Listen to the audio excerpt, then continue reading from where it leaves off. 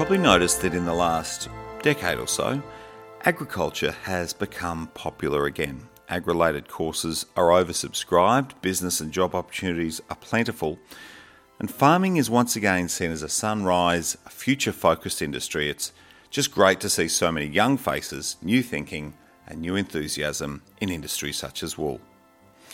For many young people, owning their own farm, running your own flock, your own wool clip, being your own boss is of course the ultimate dream. But with such high property and stock prices, this dream is harder than ever to make a reality. Even for many of those involved with family farms, farm succession and ownership transfer has been and continues to be one of the hardest nuts to crack in agriculture. It can be, frankly, heartbreaking. However, a different way also exists, matching retiring farmers with aspiring farmers, and today we'll learn how it works. Welcome to The Yarn, the #1 wool industry podcast. I'm Marius Cumming.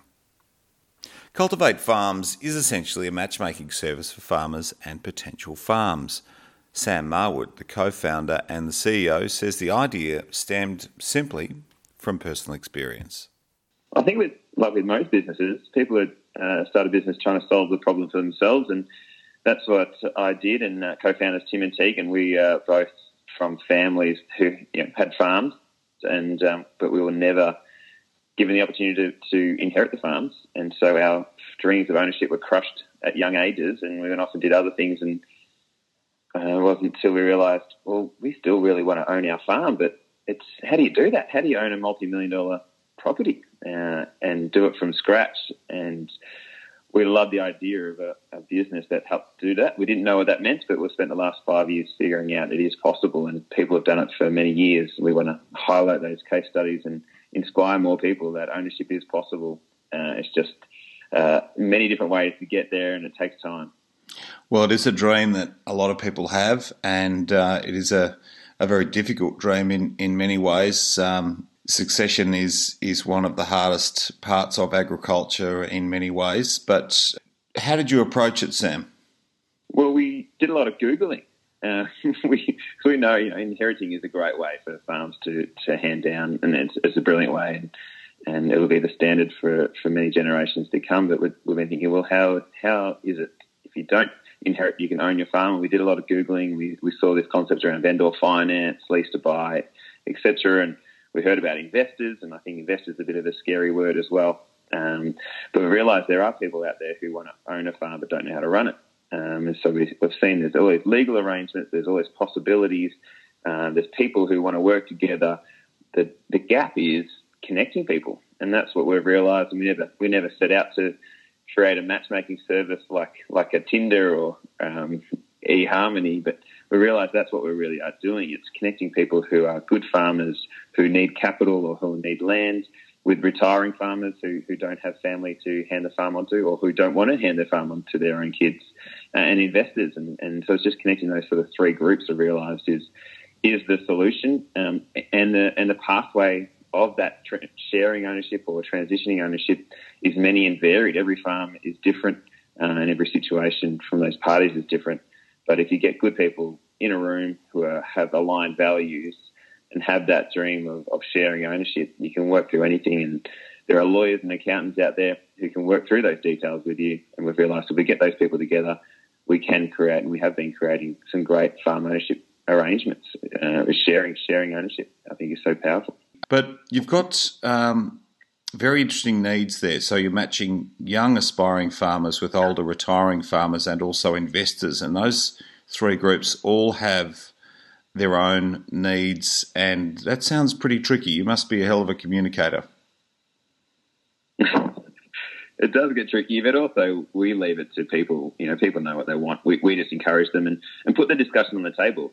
It's, for some reason, sharing ownership is a hard discussion to have.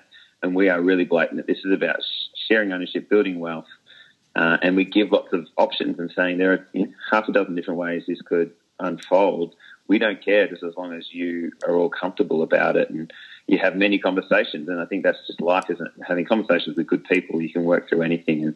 And some situations don't work, and you need time to realise that you're not a good match and you need to move on. and find someone else. And that's, it's like getting married, isn't it? And trying to find your right partner. Sometimes it takes time, but what we do is just encourage discussion and give lots of ideas. And it's amazing what positive solutions come out of this. And that's what we're going to do, is get more case studies and get more examples so that other farmers can see this as an option. It might not be an option for them, but that's fine. But we just want to say there are other options for retiring farmers out there, for example, who want to retain and build their legacy, but they might be running out of puff to keep the farm going. And that for aspiring farmers, that you might not have $500,000 in the bank to try and leverage some debt, but you could leverage with a retiring farmer or an investor. And there are people with money out there who love the idea of owning a farm but don't know how to do it, but have the funds. So it's just getting them together and working it out and having those exciting conversations.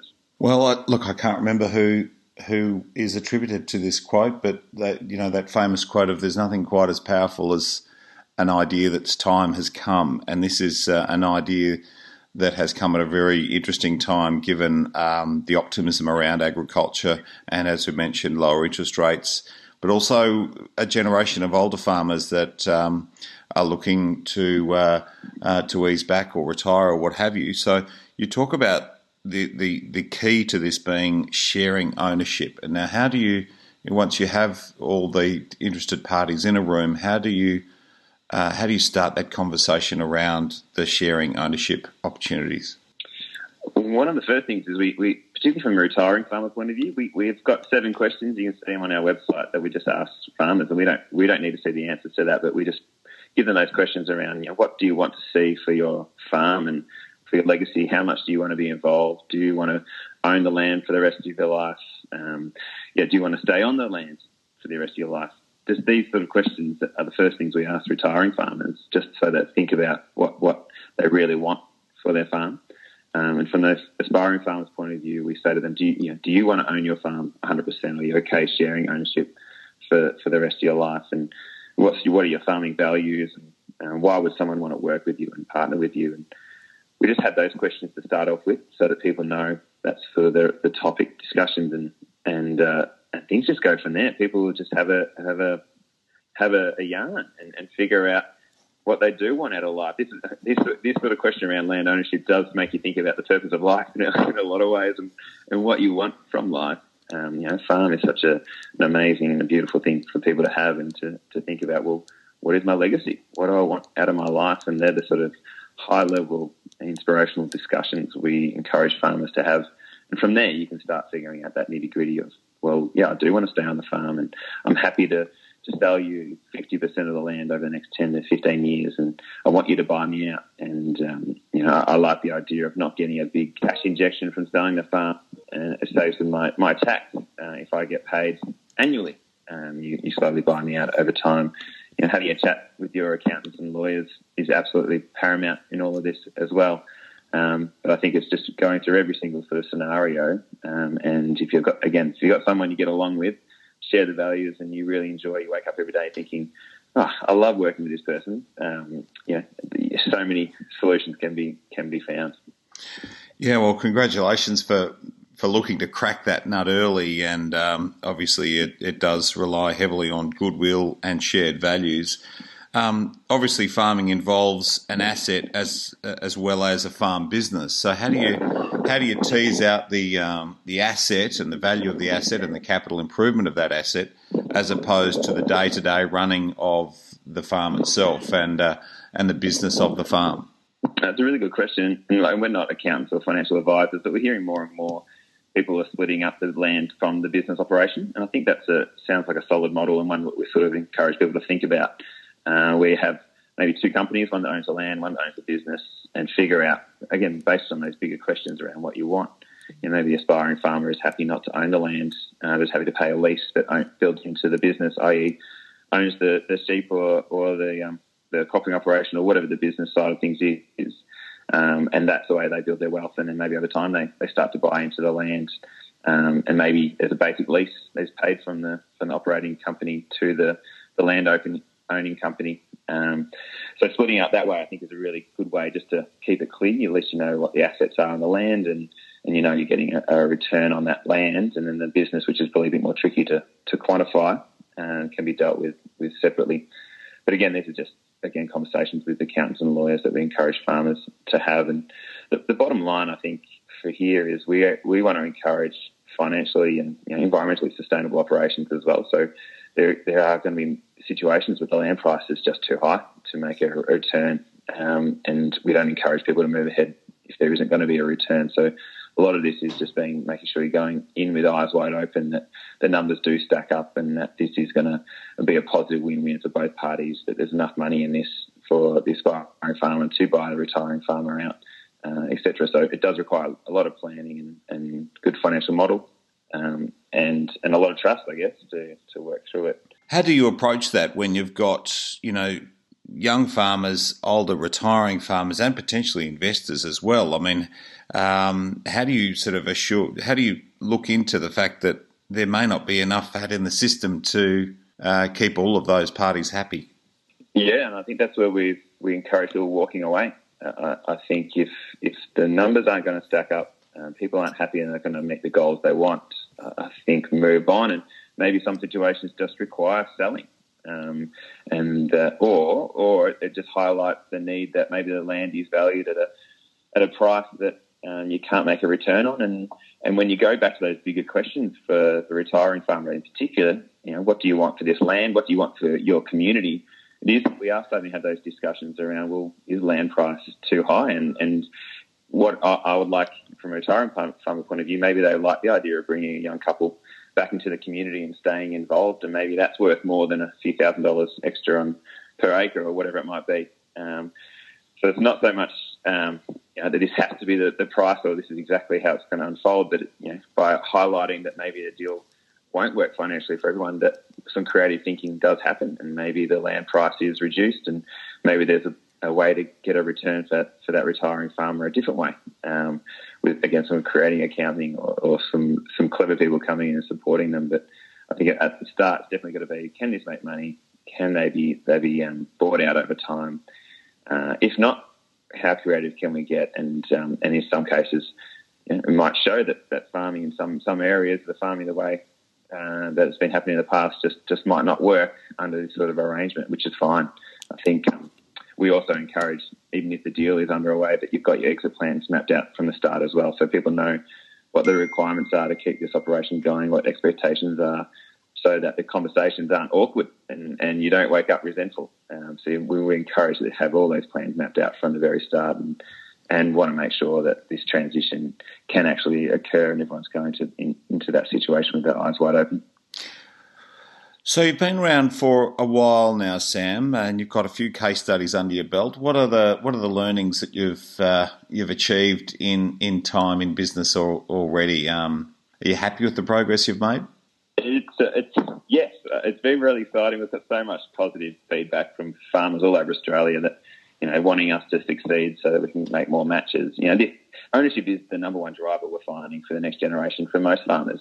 For some reason it's worldwide, we're finding as well. People want to own their farms, and if we can help solve that, we'll be very proud and very excited. But I've realised, and the team have realised, the ball is in the farmers' courts here. I think when you say words like investor, people think, well, it's someone who's going to ask you for way too much money and screw you over.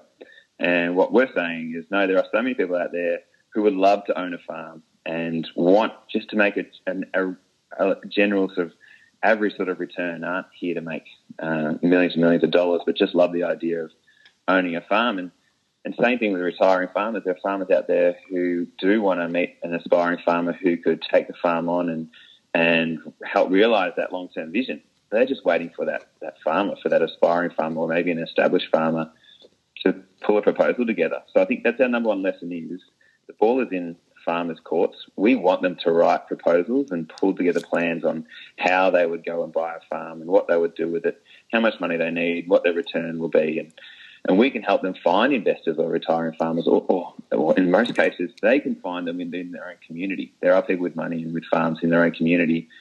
The issue is that aspiring farmers or farmers looking to scale just don't have a plan written down and haven't figured out what they want. I think about starting Cultivate Farms. We just made this company up. We just wrote some words down and talked to people and annoyed as many people as we could to get this off the ground. And that's the attitude we want to encourage for farmers is what's your plan? Have you shown why you're a good farmer? Can you farm well? Can you make money? What is your financial model? Pick a farm. Pick a farm in your district. Doesn't even matter if it's not for sale. If it's for sale, and put a polygon around it. Start writing up about it. Put a financial model together, and have that in your back pocket. And start having coffee meetings with accountants and lawyers and real estate agents and people in your community, and talking to us. And through a plan, things happen. And it won't happen. There won't be a straight pathway to someone backing you. But who knows where it could go? It could be someone says, "Oh, well, I've actually, my auntie has a farm and she's looking for someone to partner with," or, "Hey, I know someone who's got some money to invest and they're looking to invest into a farm." And unless that farmer has a plan, who knows what you want and who knows how they can help you. So that's our number one learning is we want farmers all over Australia who want to own a farm or scale their farm to write it down and to show why they can make money. And through that, doors will open. And that is what we're finding. We run a pitching program now called Cultivator, where we work over 10 to 12 weeks with farmers all over Australia and say, all right, we've got a pitching template, pull together why you're a good farmer, why this farm will work, and how you're going to make money. And we actually get the top 10 to pitch to a network of investors we've got now, who are all people who want to do good and make money and support good farming. And I think that's so empowering, is to say there are people out there who will back you, pull your plan together. And so there's only 10 people that will take through to the pitching, but everyone else as part of the program now has a plan in their back pocket, and they'll be heading around their community and finding pathways every day. So they're driving around paddocks or rounding up their sheep, they'll be thinking about, who can I take this to, and how do I stitch this deal together, and what can I do here? I know I'm good enough. I know I can make money. I've just got to keep finding that right person. And so what we say is you only need one person to back you into this, and you just got to keep finding that one person and kissing a lot of toads. And one day, if you want it enough and enough things fall into place, you will have that pathway to ownership and living your dream. Sam Marwood, co-founder and CEO of Cultivate Farms. More information at cultivatefarms.com, including the Cultivator program, where you write a plan and have the chance to pitch to investors. So hopefully this edition of The Yarn has given those who think farm ownership was out of reach a little genuine hope that there are other ways to get there. So as usual, any feedback or suggestions to theyarn@wool.com, please follow us on Instagram through Wool Innovation, also Twitter and Facebook. And once again, from me, Marius Cumming, thanks for having a yarn with us.